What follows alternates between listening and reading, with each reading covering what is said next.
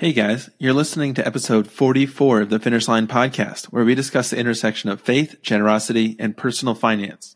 Today we're talking with Jonathan Reynolds, founder and CEO of Titus Talent Strategies.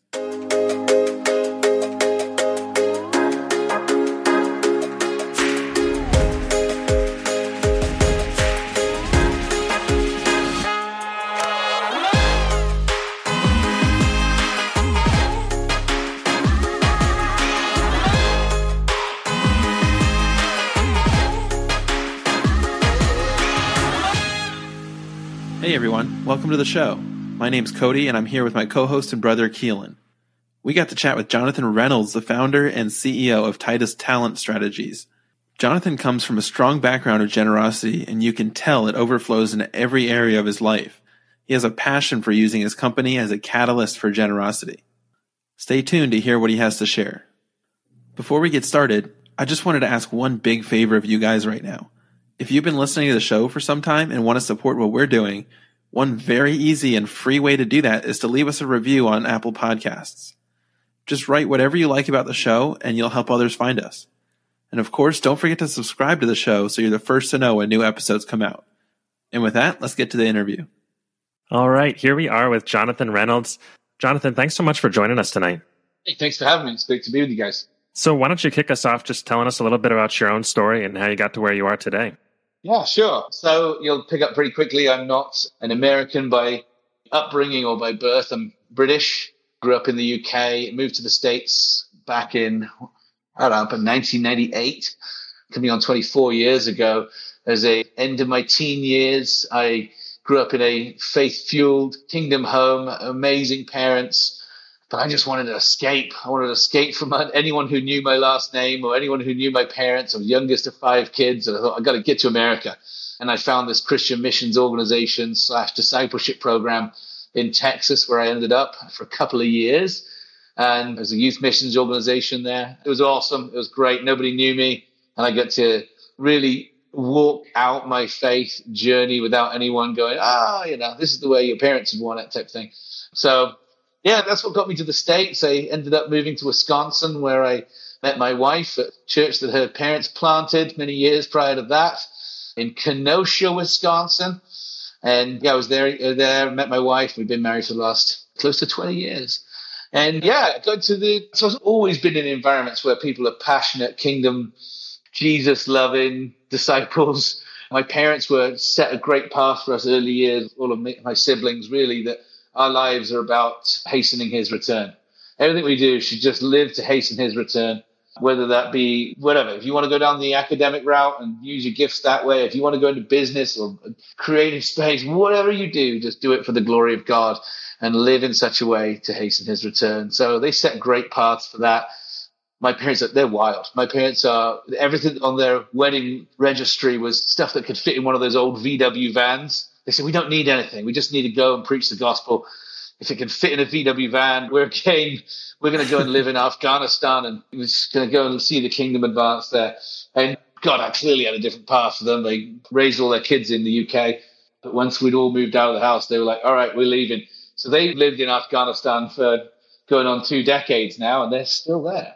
So wow. Wild as that would seem, doing some amazing things, which I probably won't get into here, but I think just from an early age, kind of the seed that was put in each of me and my siblings was at all costs go, whatever it takes, go.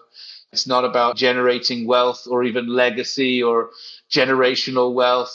They would just kind of like live off of 10% if you can, give the rest and go for it. So looking back now, I hope my parents don't listen to this, but looking back now, I'm like, wow, it would be kind of nice if they knew their grandkids, but they're not really around for those things. They're not really around for the kind of ups and downs of life when you wish your parents were around. Mm-hmm. But there's a certain level of like, well, which one would I rather? I'd rather the course for my kids to see, actually.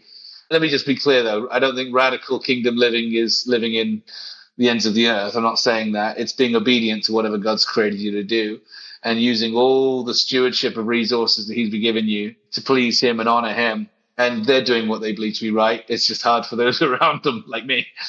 So yeah, that's a little bit of background. I don't really get into what I do, but hey, that's a little bit of my history.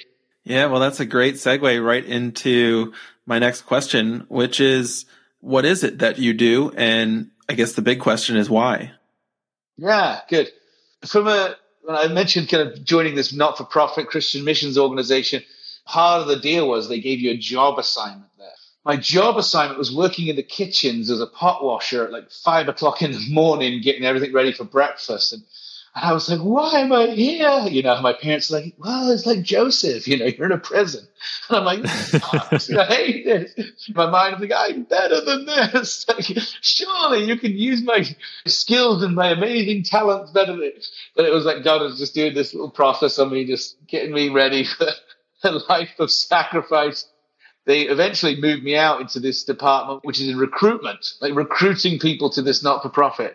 And I got into this thing that I love people and I love being like helping them and helping them on their life journey.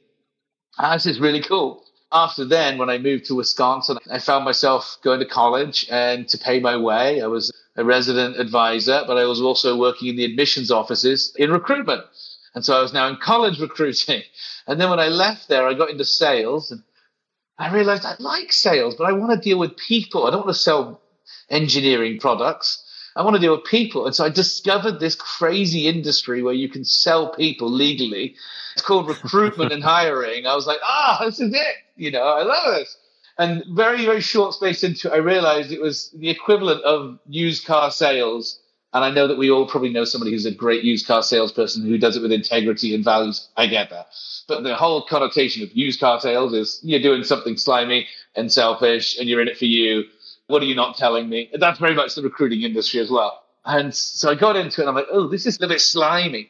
And so I was coming out of the Great Recession, 2008, 2009, I was sitting with a company called Milwaukee Tool, the power tool company. And it was right there that I'm trying to sort of pitch them on these new services. I just joined another small company.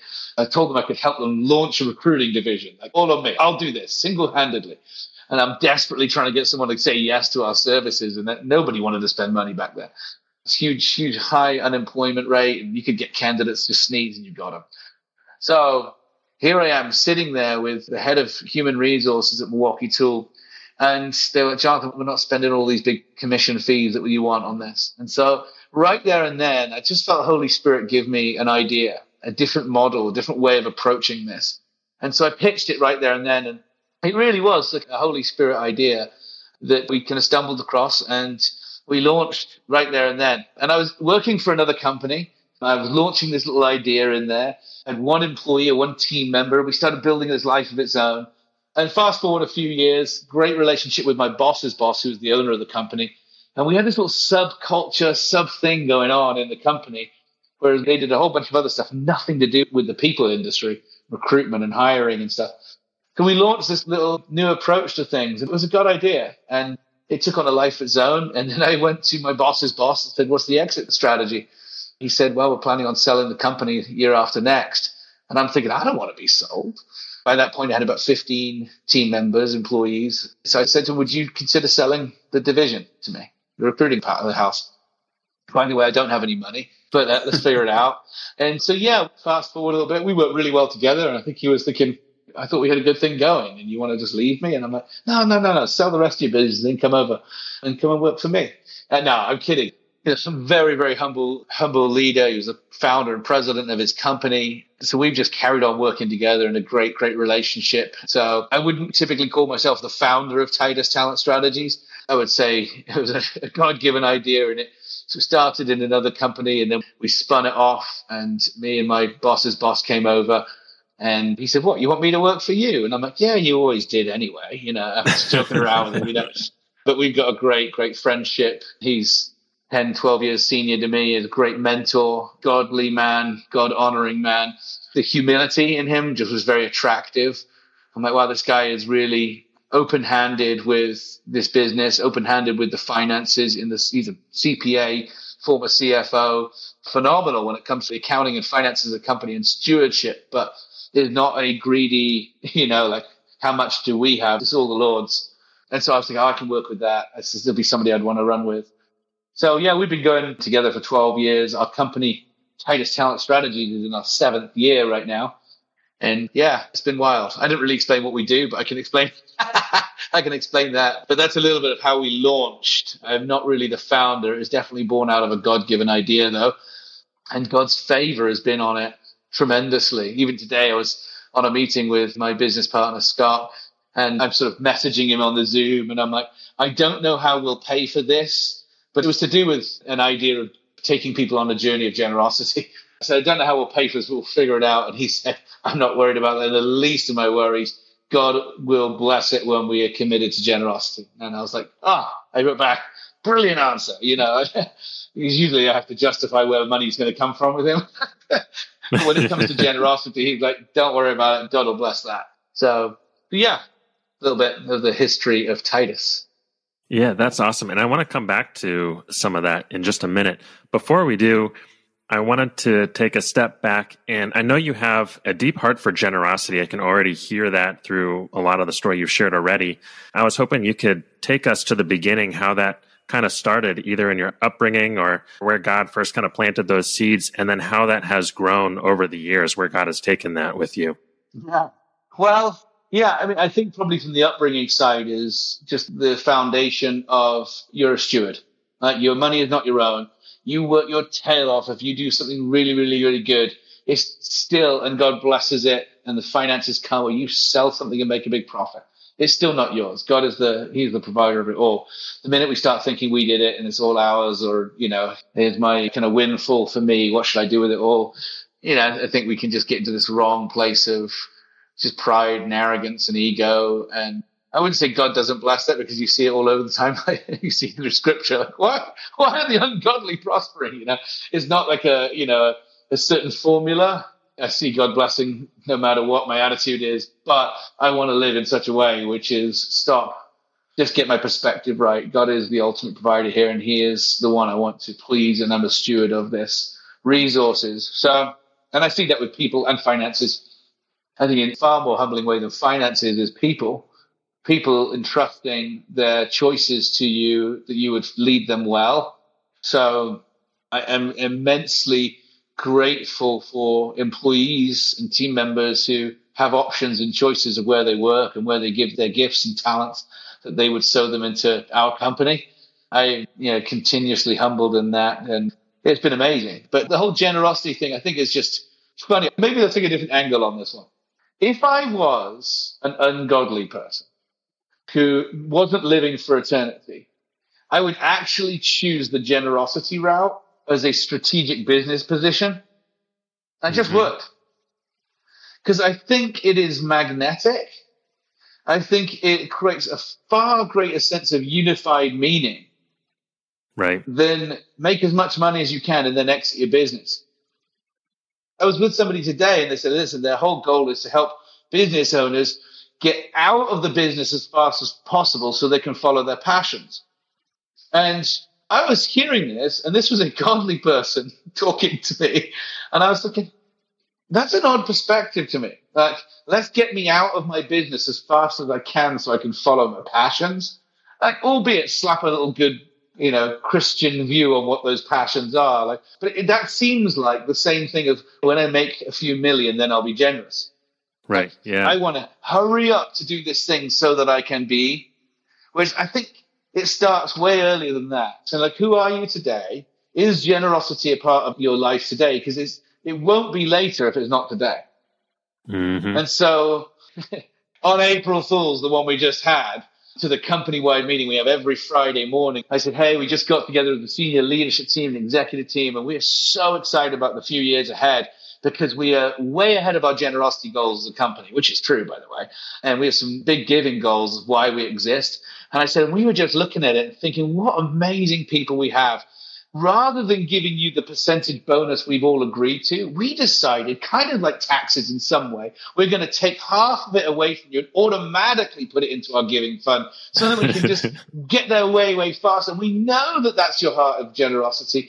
And we get it. Some people are probably going to leave it, but the reality is we want those people to leave anyway, because we want the really generous one. And people are like, whatever, you're such an April Fool, But I'm like, kidding aside, and I would never do that, by the way. But that sense of how do I today help everything we do have this leaning and a bent towards like generosity. Like, how do we impact communities for the greater good? Call it kingdom or not.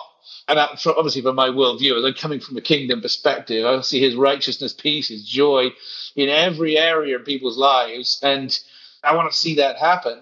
But I can take an ungodly person on a journey of generosity as well, where their eyes are open to the needs of those around me, whether it be the bagger at the grocery store, just to pause and honor the fact that somebody's there helping and serving you, albeit to get paid minimum wage. But what can you do to live a life of generosity right there and then?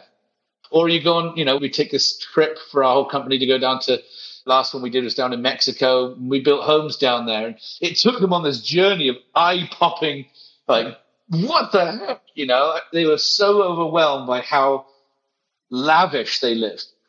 No, not the people in Mexico.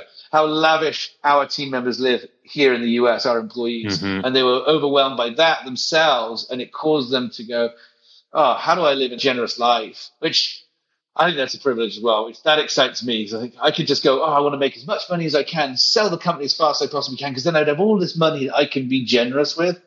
Or I could not think like that at all and think, hey, stick in this for longer. I have far greater impact if I got 500 employees doing that. Well, if I could take 500 employees on that journey where their lives are actually changed, and it's through generosity. As you all know, when you are generous, it actually opens your heart up for God to do something in your heart. That's why Jesus talks so much about money, is to connects that to the things of the heart and shows us what's going on. So, yeah. Anyway, I don't know if I'm even answering any questions here. But it's a little bit of kind of the story and heart of her generosity. And it's a strange thing to talk about generosity because, not letting the left hand know what the right hand's doing. Do I tell people or do I not tell people? Yeah. But I think if it's a spark to other people, that's why I'm on here right now today. When you said, hey, it'll spark some other people in generosity. I'm like, okay, well, that's worth it then. And for that reason is why I probably want to more likely stay in the business world to take people on a journey with me than get out as fast as I possibly can to follow my passions, quote unquote. Well, what if my passion is being a steward to what God's already put on my plate? Yeah, I love the perspective of spending your time as wisely as you would the money that you're stewarding, and to not view your life as I have to get past the working phase so that I can fill in the blank. And that realization has massive implications. The earlier you learn it, the more you can kind of reframe your perspective on work as a whole. And you mentioned some really cool ways that you've been able to integrate some of your values and some biblical values into Titus. And it seems to be contagious across your employees and really working for Titus. I'm curious if you could share any other ways that you've been able to integrate biblical values and generosity, either with your employees in your company or with the people that you come across in the business world. So, yeah, this is something I find this whole thing, just the people industry, really fascinating. That's probably why I'm in the talent space. Sometimes people say to me, like, oh, you're in the talent space. You like dealing with the actors and things like that. I'm like, no, actors and models. No, I wish. They're not that good looking, honestly, most of our people. I'm kidding. They're like us. They're like us. Yeah, they're like us normal people. But no, in the talent space, I feel like I am in the space of dispatching superheroes, though. They're an amazing group of people we have. We hired about additional close to 100 people last year just to join our team, salaried team members. So we're growing really, really fast. We'll probably blow through that number again this year just to meet our goals of our partners and clients that we're serving. So some of the rhythms from day one, we said, as a company launching, we said from day one, we want to give from them every penny we make. Even during the pandemic, when the bottom fell out of most of our businesses, the first reaction was, how do we make sure we're still hitting our giving goals? That was great as well to talk that through with the executive team and the business owners and saying, hey, how do we make sure we don't miss our giving goals? Well, one of the ways we did it is motivate our people, and we'll let them know, hey, we're still going to bonus you this year because we understand it's really, really tough. So we're going to do everything we can to make sure you guys get bonuses, and the other people who get bonuses are giving, impacting communities and taking care of the needs of those around us. So one of the things which we did, well, we say we put our people first. It's kind of our decision tree of how we make decisions at our company. People come first, our employees, that is. Second is our partners, which is what we call our customers, our partners. And then profits come third, always in that order. Those are the way we make our decisions, or the lens in which we look through: people, then partners, then profits. But we said we'll always be profitable, just to be clear. We are a for-profit business. We don't get to exist if there are no profits. And if there are no partners or customers, then there are no profits and there are no people. So they all work hand in hand, but that's the lens in which we're going to see. Meaning our number one goal in doing this is not for profits. But generosity is our big sort of 10-year target, that we want to impact communities for the greater good. And our outstanding people will wow our partners and in turn bring healthy profits for reinvesting in our people and communities. Our big goal is 30 million by 2030 that we want to hit, and we're ahead of plan, which is cool. One of the things we do every year is a big company gathering. We have a theme in order of those things. So people, so we just really, really invest in our people, nothing about the business. And we bring in leaders and speakers and invest in our people. Then the next year, it's all about our partner journey. And then the third year, the year of profits, one of the things we do is we take everybody on a journey of generosity. So the last one, as I mentioned, we went down with Youth with a Mission and Homes of Hope in Ensenada, Mexico. We built homes down there, and it was awesome. Our team members were just eye-poppingly excited. One of the things down there, they're like, why do these families don't seem more thankful? They don't seem very thankful. And so they asked the translators, and they said, well, they come from a culture of distrust. They don't trust the government. They don't trust anyone around. You're offering them this, building this house. But the deal is they had to get a mortgage on the land, and the mortgage is 18% interest. It's an absolute death trap. They're never going to get out of it. And if one of the spouse misses a week of work because of sickness, then the bank will come sweeping in and repossess the land if they don't pay their mortgage. And now you just built them a home on it. If they repossess the land, that beautiful home is now owned by the bank, and the bank didn't even pay for it. So our team members were like, well, what can we do to help them pay the mortgage off? And so it was our team members. It wasn't me. Our team members said, well, how much is their mortgage? What if we can send around the hat? We can do this thing. And it wasn't like send around the hat like $100. It was send around the hat tens of thousands of dollars. And each of the teams, I threw it out and said, hey, listen, great idea. You got 24 hours to give to our giving fund. You get it in there and we'll pay off these families' mortgages as much as we can. And they wiped 3 families' mortgages off within 24 hours. Wow. And I saw these people giving thousands of dollars, literally. I'm seeing the stuff coming through on my phone. I'm like, this is awesome. I didn't give to it. We already paid for the houses and put the whole trip on, right? So I'm just like, I want to see you guys do this. It wasn't a challenge. It was a total free will, no obligation. They loved it so much. And it definitely opened up their hearts just to the Lord and his call on people's lives as well, which is cool. We're going again next year as a company. And I think I don't know if we'll do the same place every 3 years, but it's definitely, people have heard about it. It's on our website. It's a kind of our culture video. Like, this is what we're really about. You'd have no clue what we do. People are like, I want to join this company. I think they build houses in Mexico. Like, no, we don't. That's not what we do. But I want people to get gripped by it. We use it hard as a recruiting video. I remember I reached out to somebody on LinkedIn. I said, hey, we'd love to chat with you if you'd be open to exploring a career move. And they wrote back and said, no, I'm really happy, thanks. I said, okay. I looked in their profile. I'm like, this person's got some compassion. I said, here's this video. Grab a tissue box. Pause the video as soon as you need the tissues, and we'll chat. 4 minutes in, all right, you hand me a tissue. All right, let's talk to me about this job, And they did come and join us. But I think it's one of these things of taking people on this journey of generosity that says we exist for something far greater than profits. And we exist for something far greater than just being a job. And we exist for something far greater than even making an impact with the work we do. We're a profitable company, and we take those profits and we do something wild with them. And kind of the concept of goodness will follow. Goodness will follow us as we do business. And I really want that to be said of anyone who interacts with us. When I do business with any of your people, just goodness is around. It's just good to do business with you. And I think, that's awesome. That's what I want to live in that spot. I'll tell you one more thing as well. One of our vice presidents came, and you probably get this, a lot of business owners around. You fall in this trap here in the US of your number one clients and customers, and you got to kind of wine them and dine them and show them how valuable they are. And one of our executives came to me and said, hey, so we've got this client. They're one of our top clients. They want Super Bowl tickets. And everything in me was like, I'll give you Super Bowl tickets, thanks for your business, but you're not a Super Bowl ticket. But very quickly, it just sort of came out. I said, no, we're not doing that. That doesn't align with our value system. I was like, he can buy his own Super Bowl tickets. And I was like, plus, I don't think he's actually paying our bills. I think his company is, and he's not the owner, you know. I mean, so why should he get Super Bowl? Yeah, all of those things in my head. I'm like, don't like to do that. I said, I'll tell you what we will do. We'll take him on a journey of generosity. And the exec goes, what are you talking about? And I'm like, I'm going to make him laugh. I'm going to make him cry. I'm going to make him sweat. And he's like, what are you talking about? And I'm like, we're taking him to Mexico, babe. We're going to go build some houses. And this whole kind of thing just hit me. I'm like, yes, that's how I'm going to reward him. I'm going to reward him in a way that's right to the edge of eternity. I can't make that decision, but I'll take you to the edge of desperation and recognizing that there's meaning beyond yourself.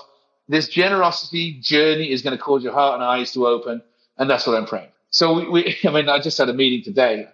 Depending on when this ends, my company don't know we're doing this, but I guess some people who listen to this will know before our team members do. But what we're going to do, we're going to take the company conferences as normal, but separate than that, I'm starting this year in the fall. We're going to do a once a year trip for some of our select partners or customers with a +1, so they can bring a kid with them or a spouse or somebody in their company if they want.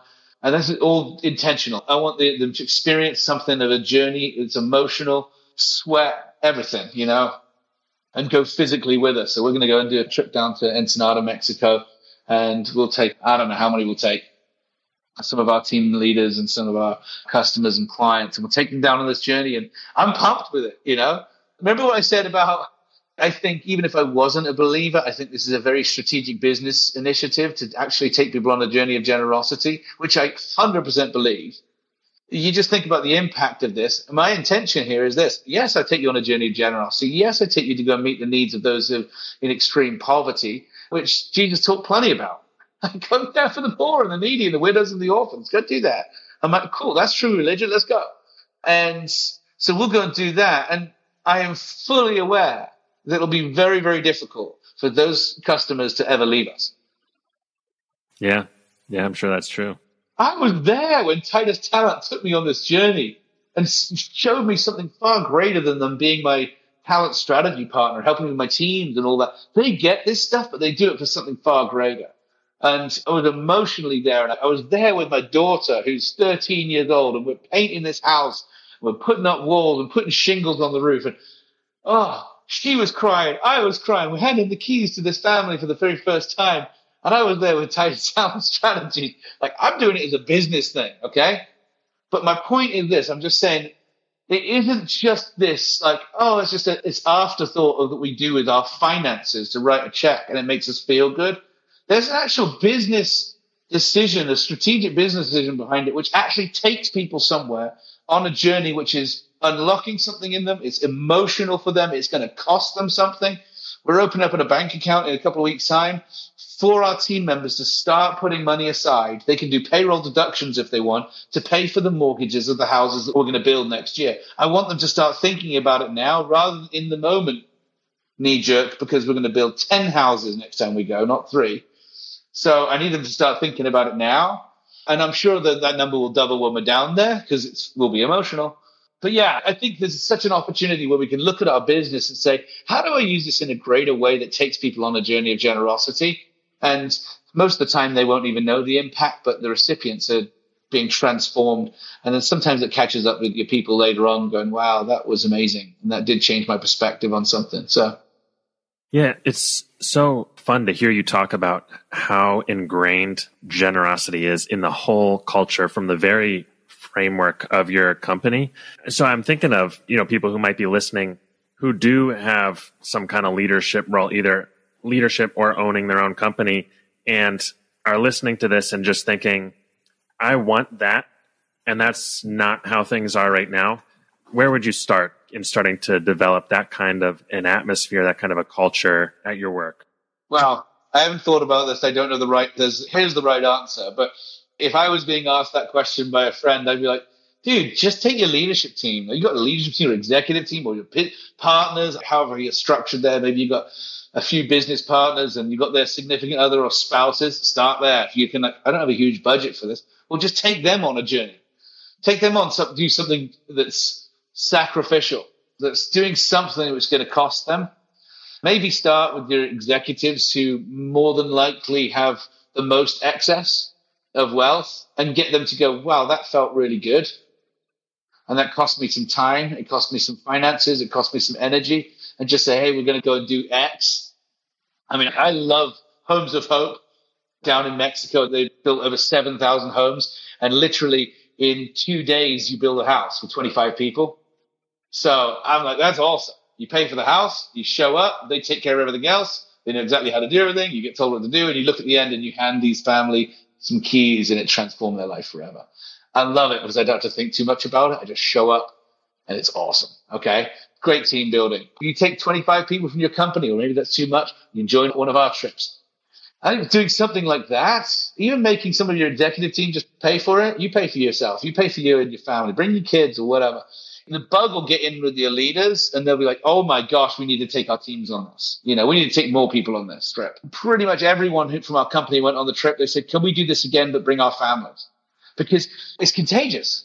Like, generosity is contagious. It's like the most amazing experience. You want other people to experience it too. And so you're like, who are the people I love? I want them to experience this amazing feeling of sacrifice, of generosity and giving. And so I think you start with your leaders, get them on it, and start adjusting the trajectory of the company of why you do what you do.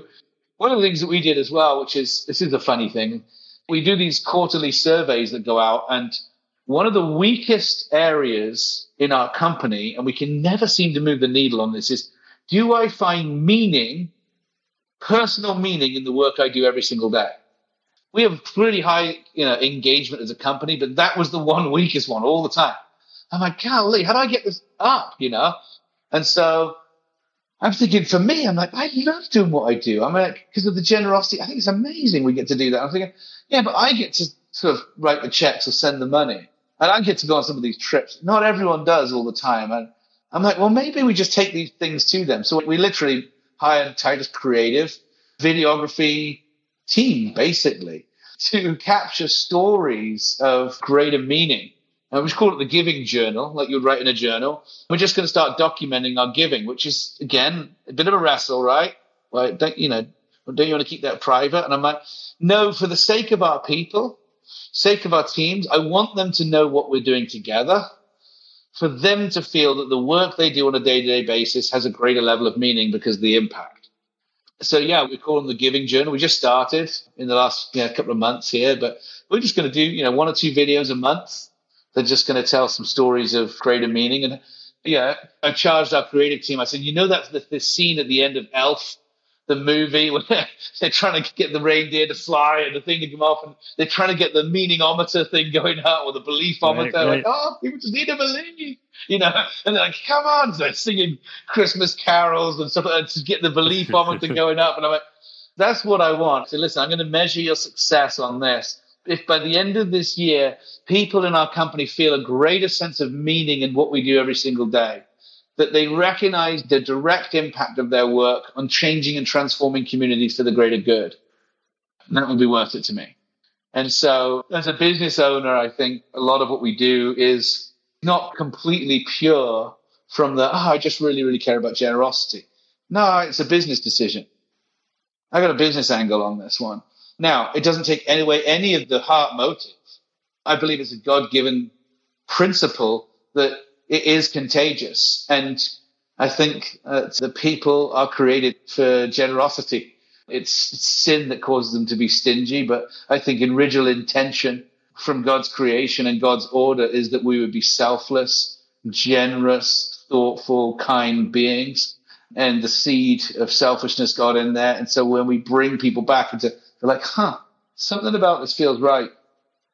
This is good. This is good, You mentioned earlier that you have a NCF giving fund through your company, and maybe you could just talk through a little bit of the logistics, how you decided to do that and how that kind of works, in your company culture.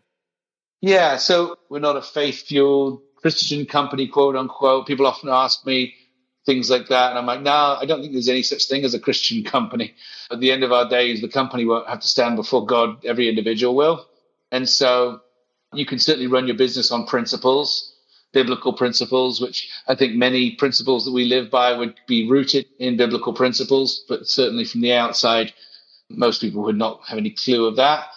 But when we decided early on that we just want to be committed to generosity, and we just said, listen, we're not just going to write checks to random organizations. Our team members need to be involved in them. So we'll give to anything that our team members are involved with. So if they find out that there's some need out there, I'm like, great, as long as you're involved in it, that's cool with me. And because, again, it's that time that I want you to be actively hands and feet involved. So that was one of our criteria. And then obviously being a disciple of Jesus, I wanted to make sure that we were good stewards and honoring him with how we gave and what we gave to, which is an incredibly sensitive topic. And I think most business owners will be feeling the pressure from all of the narrative that's going on out there right now, and just the culture that we live in here in the US of just the pressure to conform to a lot of the stuff that's going on. So I was like, well, I like NCF. I like that they have the guiding principles as long as it honors the sanctity of life and marriage. We're on board with that. And so it's a great way to administratively handle it without dealing with all these, giving receipts and things like that. Sort of administrative, that was really, really helpful as a small startup. So there was just some practicalities there, which, it's been really helpful. So we chose to do it that way. Well, Jonathan, it sounds like rooting a lot of the decisions that you make in people and in generosity has had some incredible impacts both inside of and outside of Titus. But I imagine you've experienced and overcome some challenges along the way. And I was wondering if you could share a little bit about that. So, I think as a business owner, it's kind of like everything that's left over is the business owner's, right? In many ways. Obviously, you get paid taxes and stuff, things like that. You want to build equity in your business, but you're going to get the leftovers. That's how kind of business ownership works. Now, if you make a declaration and say, hey, we're going to give X percentage of our percentages to transform communities for the greater good, there's an expectation in which people go, hey, I'm a part of that deal. I like that. I choose to be a part of your company because I know that you're committed to this generosity. And you've just declared that if I'm passionate about it, you're going to give to it. Now, there's this other filter, which I didn't ever mention to anyone, which is that whole kind of leftover thing. All of it, 100% of it, I believe, because of my worldview, is I believe that I have to be a steward of this and give an account for how I've led this group of people and how I've managed the finances and the resources that have been given to us. So that's what I do. That's my worldview. Now, because my worldview, I fear God in an awe and honoring way, you need to respect the fact that that's my worldview. So, and ultimately, as CEO and founder, would you agree that this is actually mine, not yours? Yes, I agree with that. I very rarely am pulling rank and saying it's all mine. I'm not doing that. But I'm just saying I have to live according to my convictions. Is that fair? Yes, that's fair. Okay. So there are some things because of my convictions I don't personally want to give to. Now you want to give to it. And once I have sent the money from my bank account to your bank account, if you want to go and get absolutely trashed on the weekends and any day of the week for that matter, if you want to go and do drugs, whether they're legal or illegal, or you want to go and spend your money on things that I think would be ungodly and lack integrity and unethical and things like that, I'm not actually invading into your world telling you how to do that. But while it's mine to give, I get to choose what I give it to. And that conversation right there is really, really hard. Even though I think it's really logical, but it's a really, really hard conversation to have because of the amount of pressure to be all inclusive, everyone and every way of life and what everyone wants to do. You just have to put this smile on your face, supposedly, and go, oh, that's okay. No, for me, it's not okay. And therefore, for my finances, it's not okay. But one of them is we have this policy which you use Titus's money as if it was your own, like when you're on company trips and things like that. And then we have a little kind of, unless you're really bad with money, and if that's the case, talk to your manager. You don't know how to use our money. And then one of the policies is you can never leave a company event, you should never be intoxicated. Now, I'm coming from the angle of this. I think you shouldn't be intoxicated because I don't think it leads to good, wise decisions. Personally, I'm going to come from Ephesians where it says, don't get drunk on wine, but be continuously filled with the Holy Spirit. But it'd be wrong for me to put that law on somebody who doesn't proclaim to be a follower of Jesus, right? So I'm like, well, you're allowed to do that, but not with my money. So I can say not with my money. So any of our company events, we might even have an open bar, but it's a very clear kind of standard of like, listen, we are not going to get intoxicated. This is not like a big party fest because it would lead to things the Bible talks about, drunkenness and debauchery and orgies of the like. I'm like, I don't want to deal with that because I think it's going to actually mess with your whole working environment here. We don't want to do that. But it's weird that I say, listen, you can't spend money to go and get drunk. But the second I pay you, in your paycheck, you are allowed with your own money on your own time. It's a little bit strange. And so I had to try and get my head around that recently. Like, while it's my money, quote unquote, I'm not going to spend it that way. But when it's your money, you can do whatever you want because I don't control you and you've got to do your own convictions. But these are some wrestles that I have, and I don't really know the answer to them. Hopefully some of your listeners do. They've got some great wisdom for me, and you can reach out to me or any of you guys. It is something which I personally have to wrestle through with the Word, with the Holy Spirit, praying and going, God, I need your wisdom on this because I do want to be a good steward of what God's given us, time, resources, people, and finances. And to me, it has not seemed that clear, but I just got to go, Lord, help me to number my days well and my finances well and the decisions I make in this business well when there is so much pressure from the world to act and behave in a certain way that I might not want to behave. So how do I deal with that? Have a clear conscience before God. Yeah, I mean, it's a good question. And it goes back to kind of what you were saying earlier on in the show about how one of the greatest things you can do is to try to encourage that infectious, contagious generosity by involving as many people as you can. And for you, that's through your company. And, with hundreds of employees, that's a lot of people that you're impacting and wrapping them up into the story of generosity.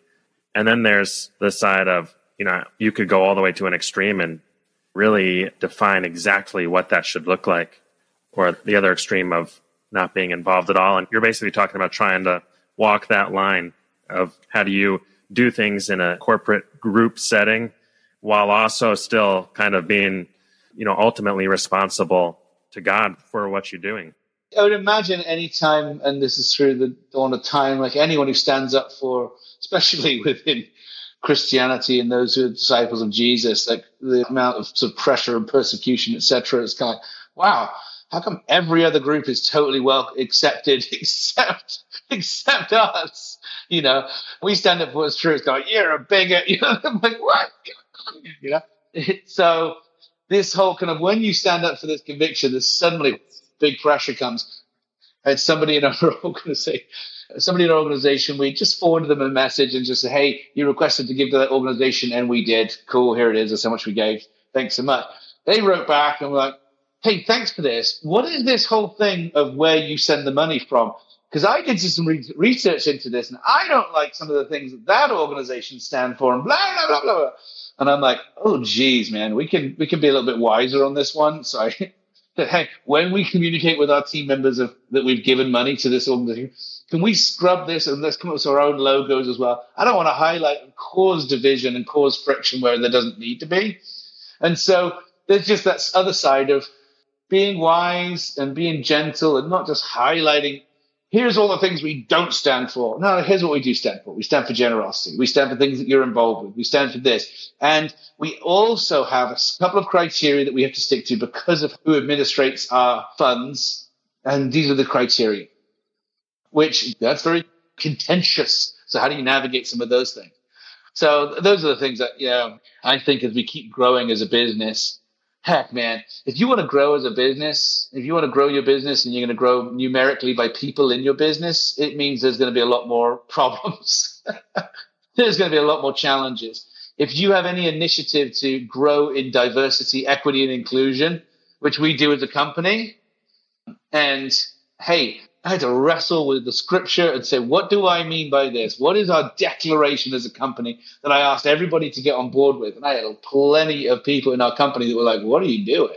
Why are you bringing highlights to these things? And I'm like, because I believe I have to have a conviction on this stuff and what it looks like in business. And so I wrote it through and said, here's where we're going as a company. And then I regretted it. I was like, oh God, what have I done? Now there's a committee for this. And I'm like, I don't like committees. I don't want to be told what to do. I don't want to be pushed against the wall with my own words. But I was okay with all of my words. But then how does that get outworked for me as a disciple of Jesus? What does that look like? What does that really look like? What does it look like for our finances, our time, and our recruitment and hiring practices? Because all of it comes into the stewardship and generosity for me.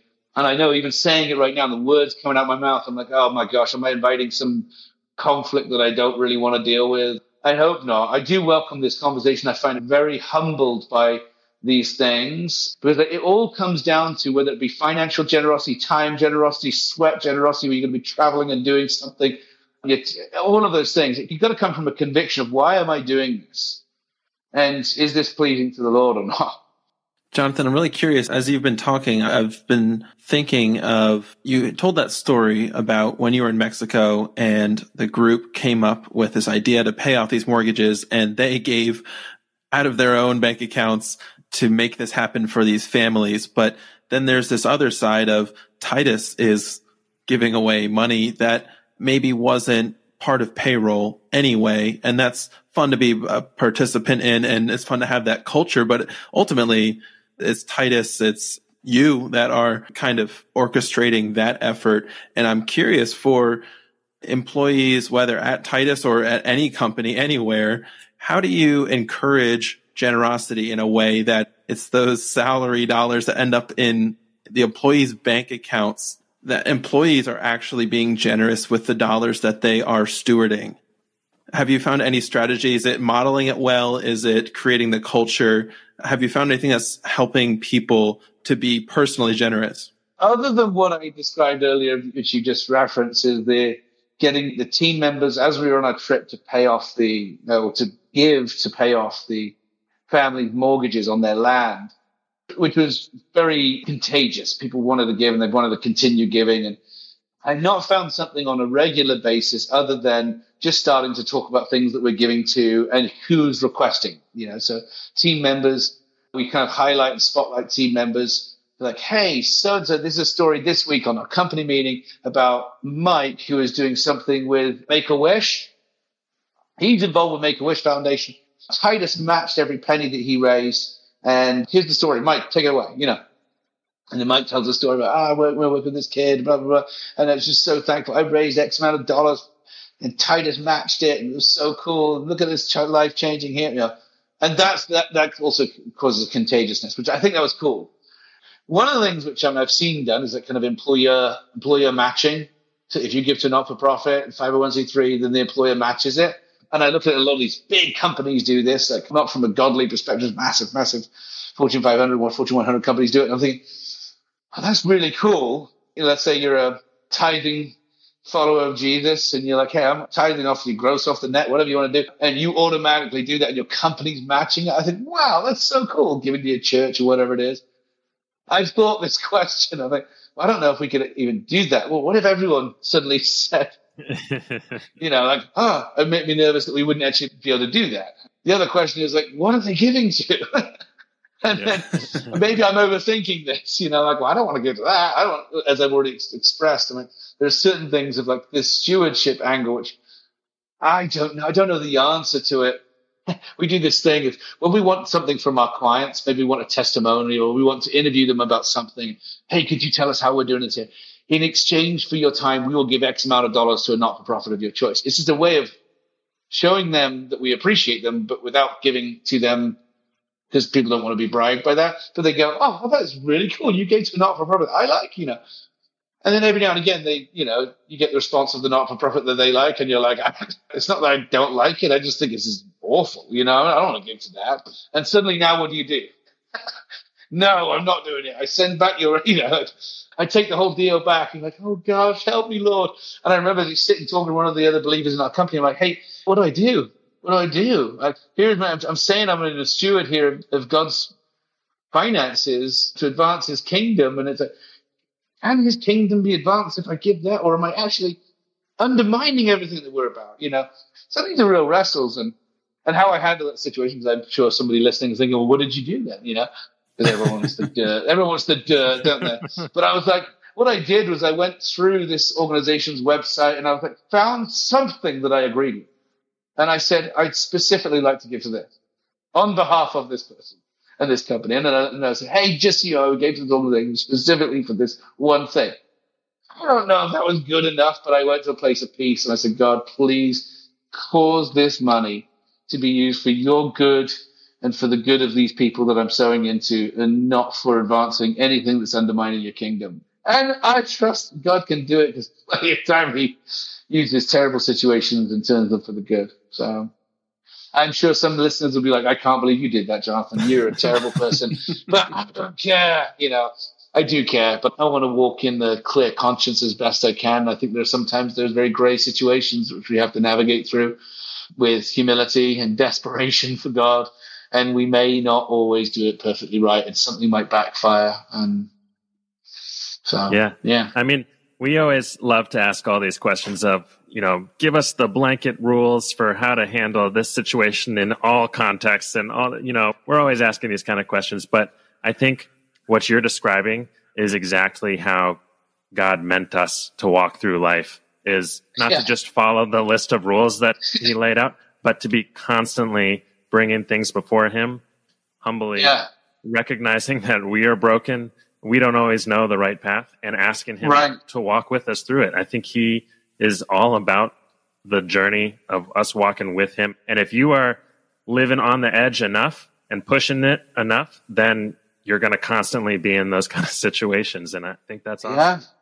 Yeah. I know that this isn't a finance or a generosity or anything like that, but it's kind of I remember hearing somebody speaking one time, and they were like, we just got around preaching the gospel in some African tribe and village. And the tribal chief gave his life to the Lord along with his 6 wives. And we're all like, huh?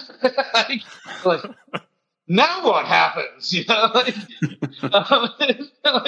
The good news has come. And they get divorced? What is going on here? I was like, I have a question. How did you handle that situation? It's kind of like, good question. We just need to do best we can with what we have. And the only scripture we really felt was to enforce an elder should be the husband of but one wife. So he just can't be an elder in the household of faith. And I was like, so he can still have his 6 wives. He just can't be an elder in the church.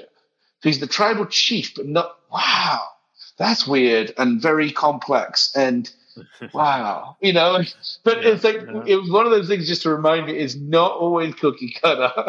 I don't know if that's the right answer. But I think each one of us approach different situations. And the point is, we must be led by the Holy Spirit and with the fear and honor of God, our King, and saying, King, what do you want me to do with this? Like, you've entrusted it to me, time, materials, finances, people, and I want to do my best. And it may not be the same as somebody else does it, but at least you're actually pausing to honor God.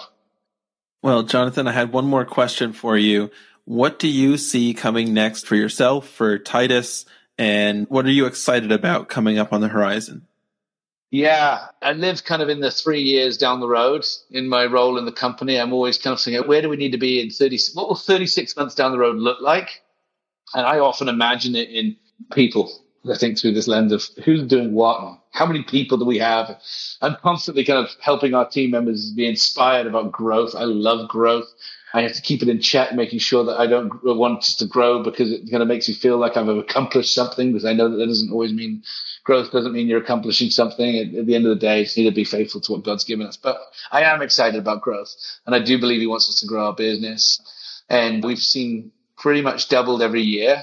The company has. And at some point you think, is that even possible to keep doing again? So we said, all right, we'll double in the next 3 years then. But I think it's going to be 2, for the rate we're going.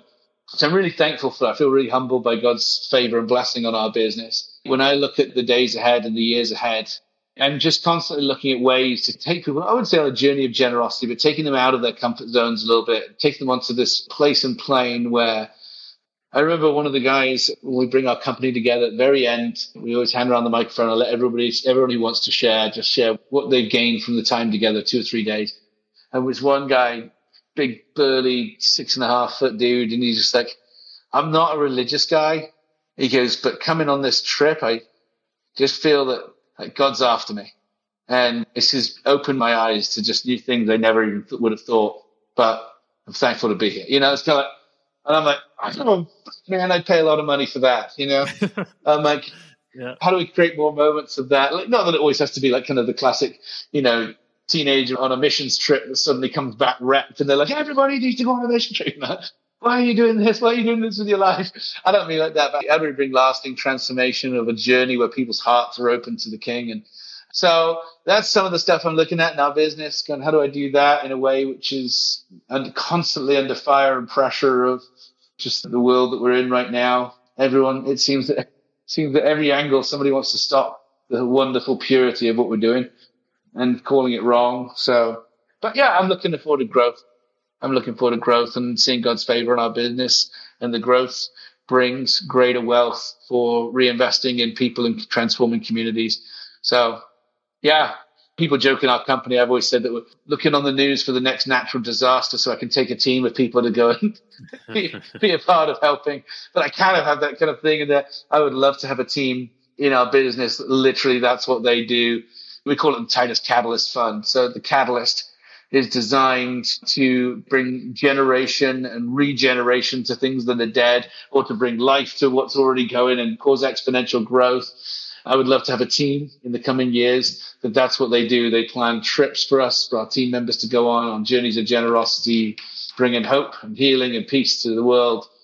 But hey, we're not a faith-based organization, but what if we could do it? It'd be kind of cool. So yeah. That's awesome. I'm excited to see what God has in store for you guys. Yeah, thanks. As we get to the end of the show here, I did want to leave a second for our manager minute. As we are seeking to manage God's wealth wisely, we like to end every episode with one practical action our listeners can take to do just that. So, Jonathan, do you have a quick suggestion for how people can be using any financial margin they have to serve their communities, advance the gospel, or build God's kingdom? Sitting here with you gents, I'm thinking about this for the very first time, going, I don't have a suggestion for everybody else, but I have an idea for me.